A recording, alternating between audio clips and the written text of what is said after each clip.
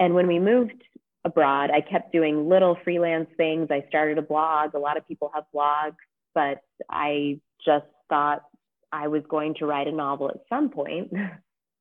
And then I woke up and I was 35 and I hadn't written a single page. Welcome to School for Writers, where we help you ditch that starving, tortured artist cliche and thrive. No more struggling over whether your story is good enough or wondering if your voice deserves to be heard. It's time to step into the power of telling your story to the world. I'm your host, Lauren Marie Fleming, and I am a book-obsessed, queer, fat, witchy, divinely loud woman. And I know what it's like to have society tell you to sit down and shut up. But I'm here to tell you that you've been silenced for far too long. School for Writers was created to help you push through doubt and fear so you can stop procrastinating and start writing. Because the world needs your story now more than ever. Welcome to School for Writers. Let's get to it.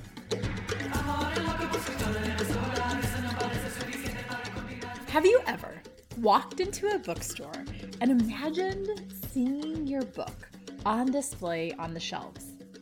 Have you ever dreamt of going over and touching it, of picking it up and telling the person next to you, hey, that's me, I'm the author?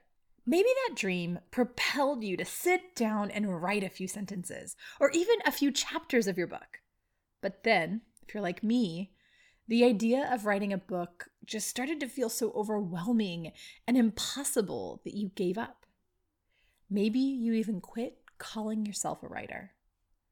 Maybe you even quit writing. Is this you? Does this feel all too familiar? That was me. For decades, I dreamt of holding a book in my hands, of my book in my hands. I went to school to learn to write. I attended conferences for writers, and I would meet agents and published authors and promise myself that I would finally sit my butt in that chair and finish my book. I was not alone in this. Everywhere I went, I met people who, just like me, wanted to write a book, but every time they sat down to do it, they just got completely overwhelmed with the process. And you're not alone in this either. The human brain, it cannot fathom accomplishing such a massive task as writing a book. We can dream about it, we can vision it, but when we go to do it, to actually do it, we need a step-by-step guide to show us how. You can only climb a mountain taking a single step at a time. That same is true for writing a book. It worked so well for me that I started teaching it to other people. I took everything that I needed and put it all together in a program to help you write your book. We've got group coaching, we've got small pod accountability, we've got peers on the road with you cheering you on when you stumble, and most importantly, we've got a proven roadmap for success, with 95% of our participants having a readable draft of their book by the end of the program and a 100% satisfaction rate. That's amazing, right? Because there's heart and soul and love put into every part of this program, because I made it for me first, and now I have it out in the world for you. That dream of yours, that's my dream too. I want to walk into a bookstore and see your book on the shelf, and I want to think, hey, I helped this author write this book right here. Yeah, I helped her. That is the goal of Write Your Friggin' Book Already, to get you to that dream of published author. If this sounds amazing and wonderful and perfect and great and fabulous to you, like it does to me and the people that are in the program, then you are the right fit. And I want you to apply to Write Your Friggin' Book Already. Applications are only open once a year and spots are very limited. This is a deluxe intimate program, so we limit how many people can be in the program. We close the doors on March 5th, and I would really hate for you to have to wait another year to see that book of yours on the shelf. I don't want to wait another year to read your book. I want you to apply today to writeyourfrigginbookalready.com, because the world needs your story now more than ever, and because I cannot wait to walk into a bookstore and see your book. Apply today at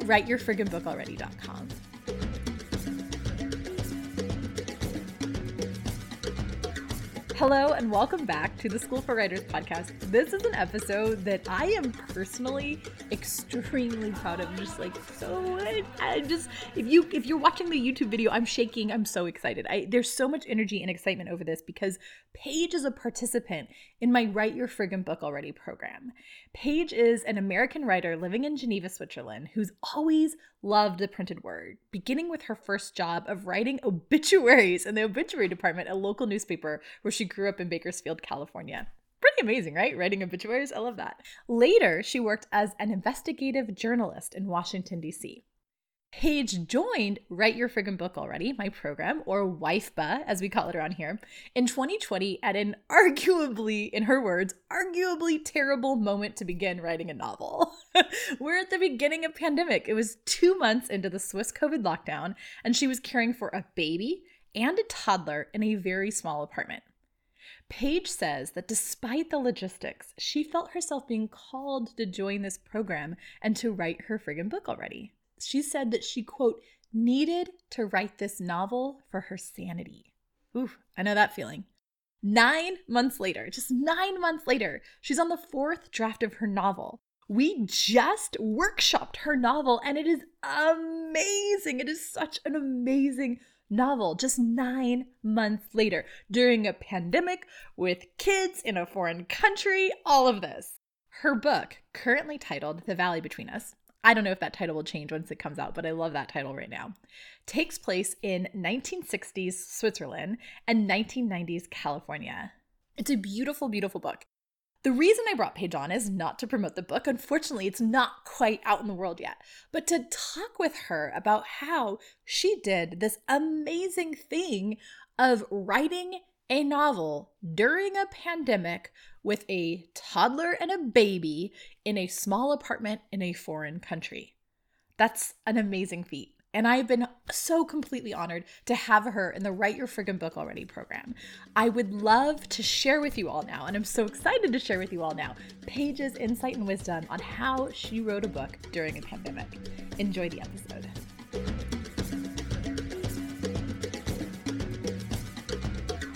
Hi, Paige. I'm super excited about this. I think the hardest thing about this conversation with you, for me at least, is going to be that your book's not out yet. We're talking about a work in progress, which is really exciting because I think people need to see the work in progress part, but also I've gotten to read this book and I want every person I know to read this book. It is so, so good. And I'm super excited to talk about it with you. So why don't you tell us a little bit about who you are in this world? My name is Paige Bashik, and I'm a Californian like you, Lauren, but I live in Geneva, Switzerland. I've lived here for 6 years, and I lost my job when my husband and I moved here. We moved here for his job as a journalist, and I spent a lot of years soul searching. I became a parent to 2 boys, and in 2020, I said I just have to write this novel that I've been thinking about. I love it. What made you think, hey, it's a pandemic, maybe this is a good time to write a novel? Like, how did you decide? Did that push you to want to write it? Did that push you to not want to write it? Or did you sign up before you even realized how huge of a deal it was going to be? I definitely think I was one of your more reluctant students, since I think I only officially signed up 24 hours before it started, the program. I was really dragging my heels because it didn't make sense. This is not the right time.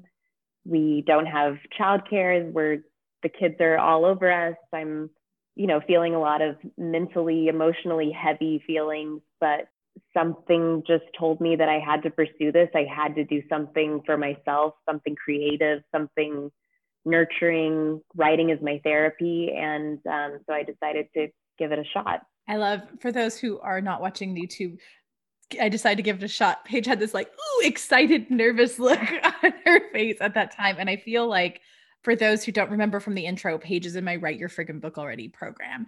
And I feel like everybody who started, I launched this and then a pandemic came, and everybody who started, it was like, we started a month into the pandemic, and that was a really scary time for people to decide to commit to this thing. But I think what you just said there's such beauty in deciding, even in the chaos of life, I'm going to make room for my dreams. And I would love to know, what kind of writing had you done up until that point, up until this program? So I studied creative writing in college and I loved it. And then I went to grad school and I studied literature and writing more. But then I got out of school and I needed to make rent. So I took any writing job available. I became a reporter for a local newspaper outside of DC, writing on high school football and crime, murder scenes and all different kinds of things that were really incredible.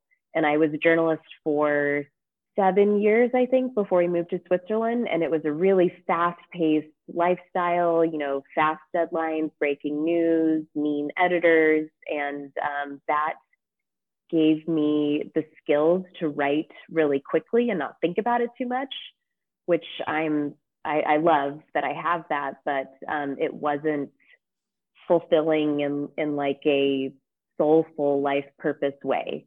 And when I looked back at the writing that I've done, what I was working on in college, creating my own world, writing fiction, was the happiest I've been, the most fulfilled I've been. And when we moved abroad, I kept doing little freelance things. I started a blog. A lot of people have blogs, but I just thought I was going to write a novel at some point. And then I woke up and I was 35 and I hadn't written a single page. I can relate to that so much. Like, you have this dream and you assume you're going to do it at this certain age or by a certain time. And then all of a sudden that age comes and you're like, holy crap, I haven't done that yet. Maybe I should get on that. So I'm glad that you got on that. I have so many questions from what you just said because I love your background. I love that. I think that we all have this idea that if we go off to school to be a writer, then we will write our novel, or then we can be a writer and we can call ourselves a writer. And yet life still happens even to people who are professionally trained writers, and we don't end up doing that thing we want to do. So I want to know what it was like as a journalist. Did that, like, one of the things you mentioned that I thought was really interesting was mean editors. I have that idea from when I was in magazine world too, that this idea of like, you got to bust it out right away. And then your editor would tell you how you needed to spend more time editing it. And you're like, but you gave me an hour. So tell me a little bit more about that idea about mean editors. And specifically, I just want to know your thoughts on if editors or feedback needs to be mean to, or needs to be harsh to get you to where you want to go.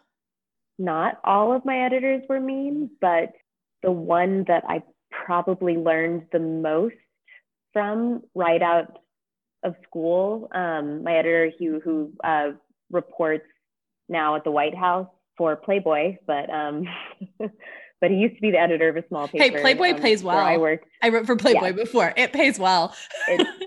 I would love to be published in Playboy. It's not about the Playboy thing. It's I just love the idea that Playboy has a White House correspondent. Like, that makes me really happy. Maybe not in Biden's administration. Right? Yeah, we'll see. Yeah, it was more exciting. Let me think. I feel like in the newsroom, when you had to get a publication out a daily, there wasn't time to be nice.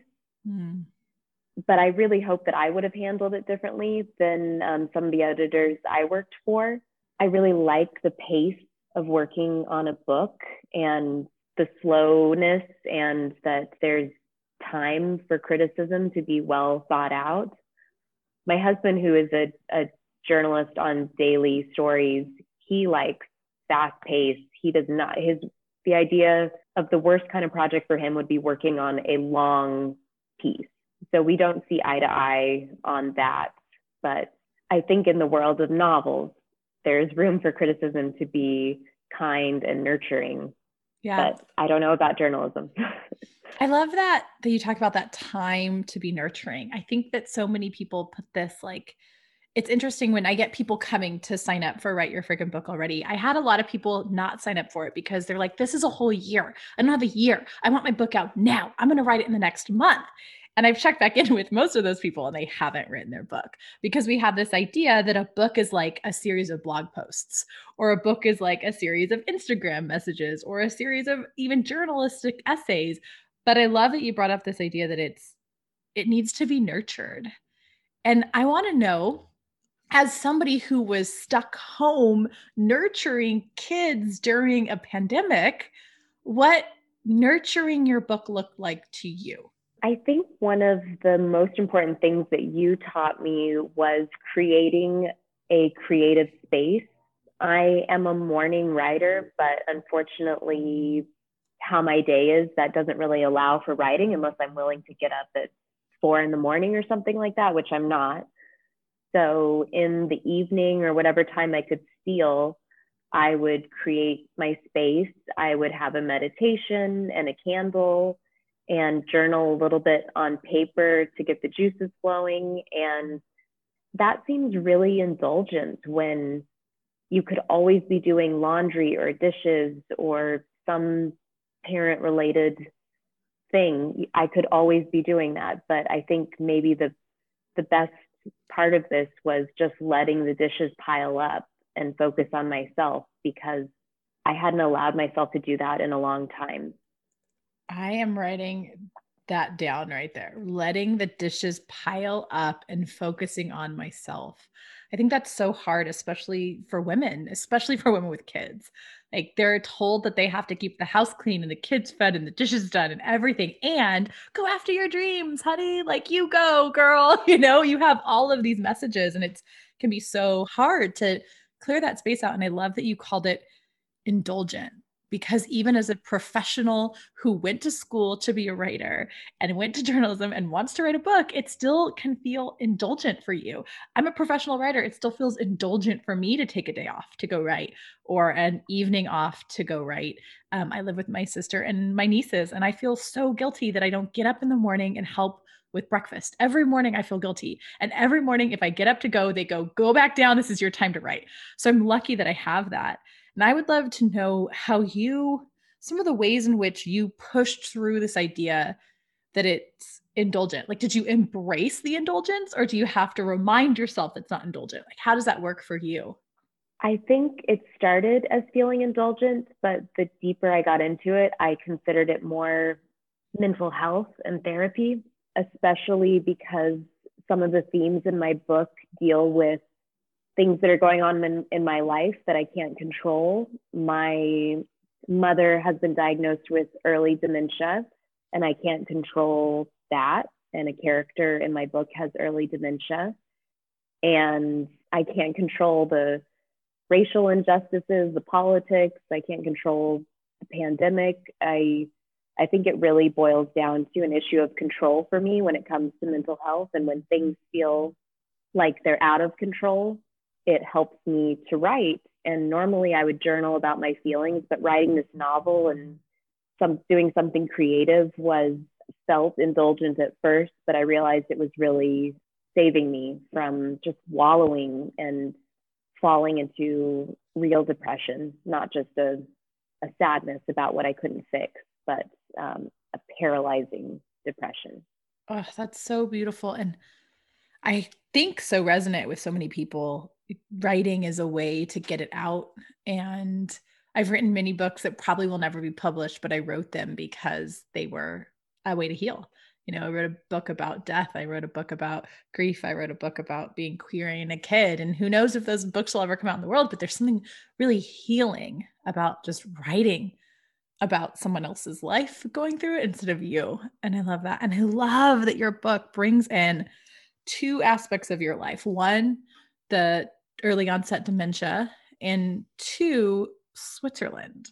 So I would love to let's talk about maybe the dementia a little bit first and then go into Switzerland. If you're okay with that, I would love to Mm-hmm. know what it felt like to create a character who's going through something similar to you, yet is different than you. How did you deal with that separation in yourself and in your writing?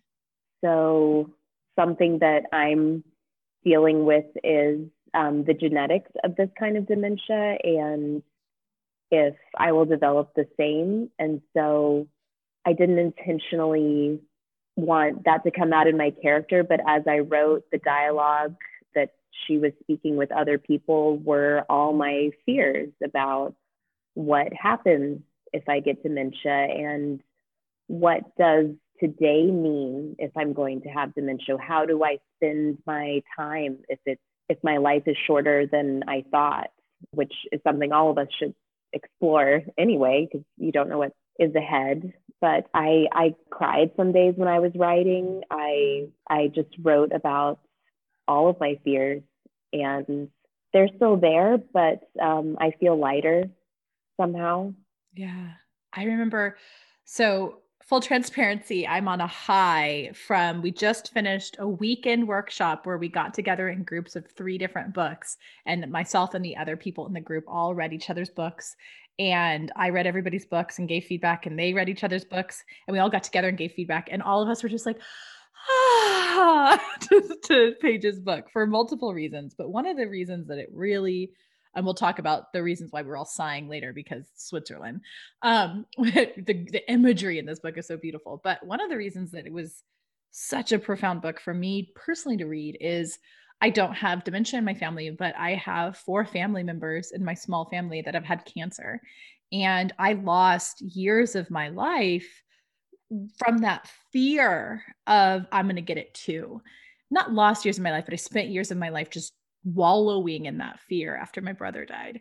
And the questions that you raise in this book about just about immortality and about what it means to be like lovable as your immortal self and to be grieving immortality of the people that you love and of yourself.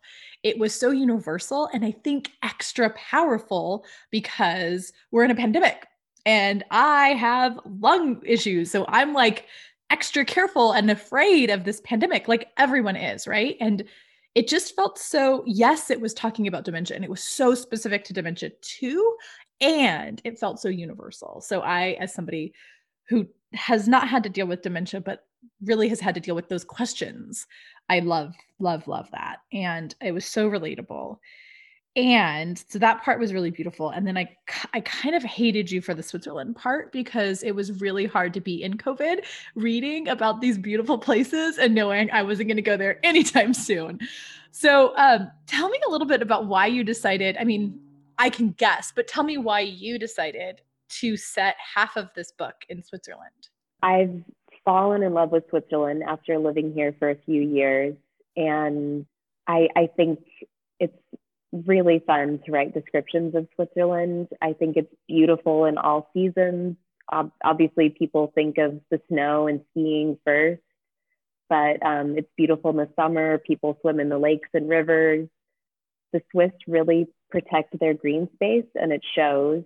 And I don't know how much longer we'll live here. And so I really needed to do some writing about it while we're here presently. And we haven't really left the country in a year, I guess, now. And it's funny because I would love to be in California and I get very homesick. I haven't seen the ocean in, I don't know, 18 months or something like that. I'm in a landlocked country, thinking about other places, but yes, it could be worse. Well, I just love that. Like, I was like, oh yeah, the grass is always greener on the other side of your quarantine pod. Like, we're all just kind of stuck inside. Well, the way that you described Switzerland was amazing. And it is probably what's going to make, I mean, our whole team agreed that this book is going to go places. Like we see it in Reese Witherspoon book club pick, we see movies like going to go places. And I think one of the things that's going to help is that combination of like the super indulgent, fantastical part in Switzerland and the like hard reality that's happening in California with the dementia. So it's just, I just love this book. I love it. So speaking of being stuck inside, I want to know like how did you write a book with kids? Like I can give advice. I live with 2 kids, so I can give some practical advice, but you have 2 young kids. How did that happen? How did that look for you? They are very needy, and because they're 1 and 3. So I could not write at all while they were awake. And after they went to sleep, I wrote. I sacrificed Netflix and even connecting with my husband and just kind of being a couch potato. I had to buckle up and write, but I found that the more I wrote, the more energized I was by it, the more I was thinking all day, what am I going to add tonight, and taking little notes on scraps of paper, and not a filing system that I recommend, but I also would send myself emails all day, and it would just be novel notes number 42, novel notes number 43. And later on, sometimes they didn't make any sense, but you get thoughts when you're at the park with your children, or I don't know, one of them hits the other one, and you think about something. And I think that it's good to be open to inspiration everywhere. I think you just taught me something. I hadn't thought about novel notes emails. Like I love that novel notes. I keep a note app, but I get them so confused, like all my little notes. I like the idea that I just like send emails to myself about novel ideas. I really love that. In fact, it makes me want to write, it makes me want to create a whole email address where I just send novel ideas to. And then when I'm stuck, I can go look through that. So you just taught me a tool and trick. So I'm grateful for that. What is it like you said that you kind of had to sacrifice some time with your partner. What kind of negotiations did you two have to make to be able to write this book this year during this particular year too? I remember reading James Smiley's book, 13 Ways of Looking at a Novel. And in the first chapter, maybe even the first paragraph, she says something like, you can't be married or have children if you're going to be a writer. But I was married and I have children. And she ended up getting divorced, and it was about sacrificing things for her craft. And it scared the hell out of me when I read that, because I would like to do both. Luckily, I'm married to a writer, so he is understanding. He doesn't think it's a silly hobby. He thinks it's worthwhile. He had been asking me for a while, maybe you should talk to a therapist about this diagnosis with your mother and all these emotions that you're having. And I have been talking to a therapist too, but when I said I want to write this novel and I think it will help me work through this heaviness that is around me, he was all for it.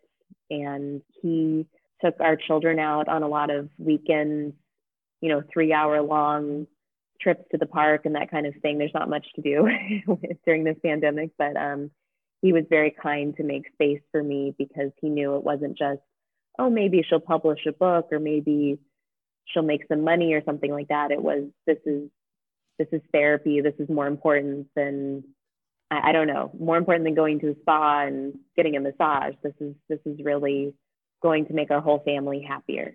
I love that you brought that up, that this is so much more than money. Like, yes, I totally imagine your book, like Reese Witherspoon book club pick made into a movie. Like, I can see it. And you wrote, I can see that because you put your heart and soul into this book. You put your grief into this book. You put your life experience in Switzerland into this book. You put fun, amazing scenes about fondue that made me very hungry in this book. Like, I can tell that you put yourself into this book. And I love that you just brought up that this wasn't about, yes, the eventual goal would be awesome to get it published. But it wasn't about selling. It was about telling. And I think that's what makes this book and this group of people in Lifebus so powerful, is that, there were hundreds of people who applied, and I took 10 this year. We had to have someone who ended up at the end not making it because it was COVID and she had to drop out. But so we had 9, and every single one of you were just, the stories you had to tell were so beautiful that I just wanted you in it. I just wanted to hear these stories. And so I love that you brought up that it was about telling these things and therapy and healing and all of that, because I can tell that in your writing. And I think that makes it even more beautiful. I think you could have told this story otherwise. You're an amazing writer, even when you don't give yourself credit for that. But I think that it was also, you're an amazing writer because you allow yourself to heal through writing. And I think that allows then me as the reader, and hopefully the millions of readers who read it in the future, to also heal as well with you. I guess my big question, as somebody who coached you through this, you've been in writing situations for all of your life. Like, what was it this year, this program, this thing, this group that you feel took you to the next level so you were able to finally finish this book? I think, it's like writing a love song while you're going through a breakup. Like, I find inspiration in really dark times and hopeless times. I think a lot of people do that, going through the dark soul of the night kind of thing. But I'm not good about finishing projects. And I struggle with confidence about my writing because I've had a lot of rejection, which is just, that's how it is in writing. I should know that by now, but I needed the support from the group, and I needed you as my coach saying, you have a deadline. If you don't meet this deadline, you don't get to keep participating. You don't get to hear what everyone thinks of your book, all this time you put in. And I needed that to finish a book. I wish I had that amazing writer work ethic, but I don't. I needed a coach. I love that because I meet so many people who are like, oh, I should just do it on my own. And I don't think we do anything on our own without some kind of consequence. Like everybody I know who's ever finished something, there's some consequence, some deadline, some like benefit if you get at the end. I think you need both consequences and benefits. So I love that you brought that up because one of the things I really wanted in Wifebo was hard, solid. If you do X, you get Y. If you don't do X, you don't get Y. And Y is really cool. So do X, because I personally won't do anything unless there's a hard deadline and I get both a reward if I do it and a consequence if I don't. So I love that that works for you as well and the other people in the program. I just think that it's a common misconception that it's a work ethic thing. And I think it's about setting yourself up for success, and success comes with actual deadlines, because I feel like writing is literally just like a constant battle with procrastination. It really is. You can do it later. You can do it later. You can do it later. But when it's no longer time to wait till later, you need some hard deadlines. So I'm glad they worked. And I'm so glad that you hit those deadlines so we give you something. In fact, I actually right here next to me still have the reward for you for finishing your first draft in time, but I can't send it to you because Switzerland and international shipping. But the next time you're able to be in California, I'll make sure you get it. And one of these days I'll find a way to get it to you. But yeah, I'm super excited that those worked for you. My final question for you is what's next? What are you excited about next for your book? What's the next step for you personally and in this book writing process? Well, I loved the feedback session and getting to bounce ideas off of other people, other writers. That got me really excited about the book because I could see the excitement in their faces. Well, maybe the character would do this, or maybe he would, do this. And I love that their minds kept going after the book ended about the characters as if they were real people. And so I'm really excited to ruminate on their ideas and your ideas and put it into the fourth draft. And we're on a break right now where we're not supposed to be writing. We're just supposed to be marinating in all of the critiques and all of the feedback. And I'm trying to just marinate in it. But this week I started drafting a second novel. I know that's crazy. I need to finish the first, but it's kicked off something. I love that. Oh my God, Paige, you hadn't told me that. That makes me so excited because I think here's the thing.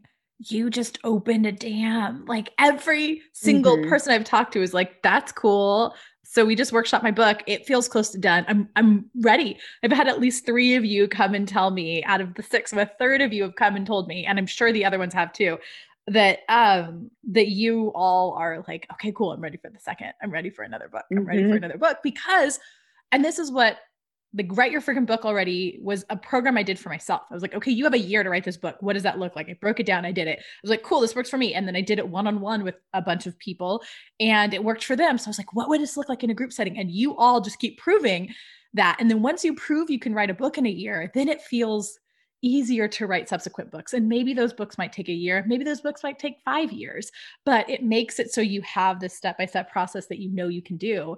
And you have the confidence now that you've done it, that you can do it. So I cannot wait for a second book. Well, now I just want to ask you everything about the book, but I'll stay on topic, Lauren, stay on topic. Well, that's Not a sequel. right. And that's awesome. I was going to say, I don't think it's a sequel. I figured it's a second. No. That's exciting. I'm just way excited about this idea of a second book because it makes me so happy that one of the things WIFBA does, one of the things that I hope School for Writers does in general is give people permission to call themselves writers and to be writers and to have writing in their life. And so it just makes me so happy that now there's another book too, like not just one book, but multiple books that are going to be out in the world. And that makes me super excited. And you said I shouldn't be working on a second book, but I gave you a deadline. So people who aren't in the program, as much as I'm like, okay, you have to hit this deadline by this time, I also have forced breaks from your book so you can have a life and you can digest things and you can ruminate on things. So you're in a forced break from your first book. Go write some of your second book. Like have some fun with getting those down. I love it. Any last things that you want to share with our listeners, either about your book or about the Write Your Friggin' Book Already program that helped you get this book out? Any last minute things you feel like sharing with our listeners? I am encouraging all of my friends, especially my friends who were writers with me in college, to sign up for Write Your Freaking Book Already because they haven't written the novel. We graduated college 14 or 15 years ago now, and we're still thinking about the novel that we never wrote. And it was easier to write a novel than I thought. It's just that mountain that looks really tall and you have to take the first step, but I needed the support group to do it. Well, I am so honored that you're telling other people and so glad that you were in this program because this book is so good to read. I loved reading it and I'm such a book nerd. So it makes me happy that I get to read your book and keep reading your book and keep supporting it being out in the world. So thank you for those kind words about the program and thank you for joining and for letting us pick your brain today about what it's like to write a book during a pandemic. If people want to get, it's fun, right? It was fun. We made it fun. I feel like WIFBA was this really beautiful, it's such a great community that's drawn to this program in particular, and like me and my quirkiness ways that I run it. And so I feel like WIFBA makes writing a book fun. And that's, I think, the best part about it all, because I think it can feel so lonely and boring otherwise and really like overwhelming. I think your idea of like it's a hill, it's a giant mountain and you don't know how you're going to get to the top. Well, you're going to get to the top with like a group of people helping you carry your pack and cheer you on and telling you what steps to take. So I love that. If people want to follow along Paige's journey, we'll include links to Paige's blog and et cetera, in the link show notes that you can get and see them. So I just want to say one last thank you, Paige. I appreciate so much having you on today. Thank you, Lauren. I owe you my novel. I'm super excited to buy a copy for every person I know. So yay, go team. And with that, I will say goodbye for today, but I will see you, Paige, soon, and I will talk to all you listeners next week. Thank you. Bye. Bye.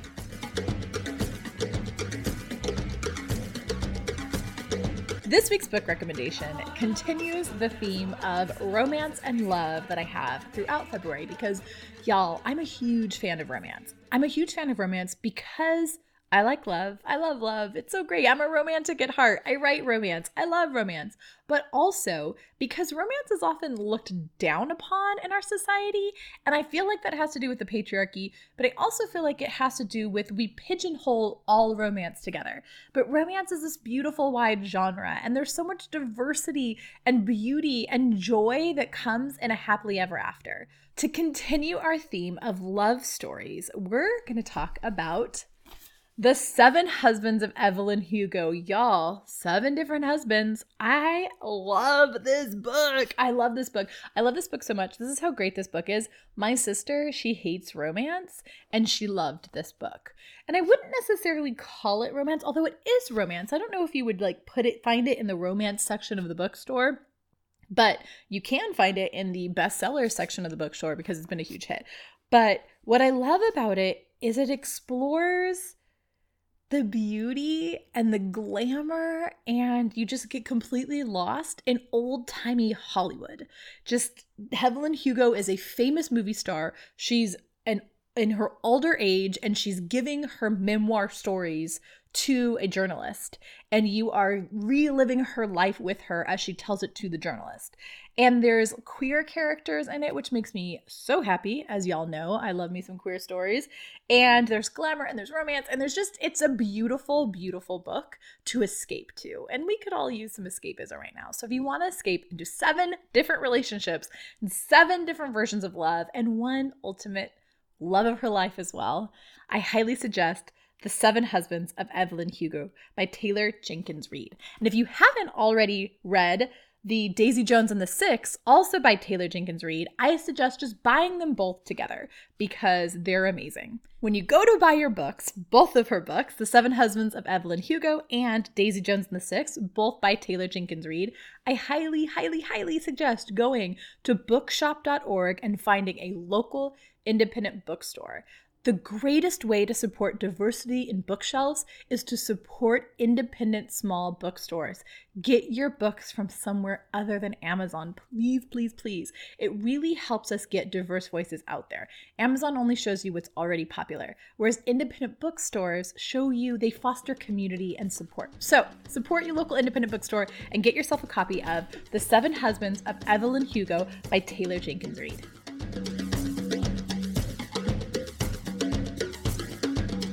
You just finished another episode of the School for Writers podcast. Woohoo! Go you!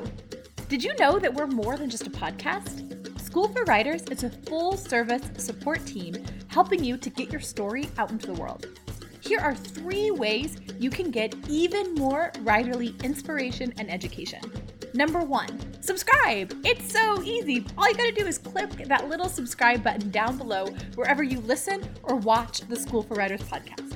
That not only guarantees that you don't miss another episode, but it also helps support our continuation of this show. Number 2, you can follow us on Facebook, Instagram, or Pinterest at School for Writers. Every day we post helpful tips and tools like journaling prompts, reading recommendations, and live interviews with inspiring experts. Number 3, visit schoolforwriters.com, where you can check out past episodes, join a writing program, and get even more tips, tools, and inspiration to support your writing life. While you're there, be sure to sign up for our Write More Challenge, a 10-day program to help you jumpstart your writing routine. Thanks again for supporting School for Writers. We'll see you next episode.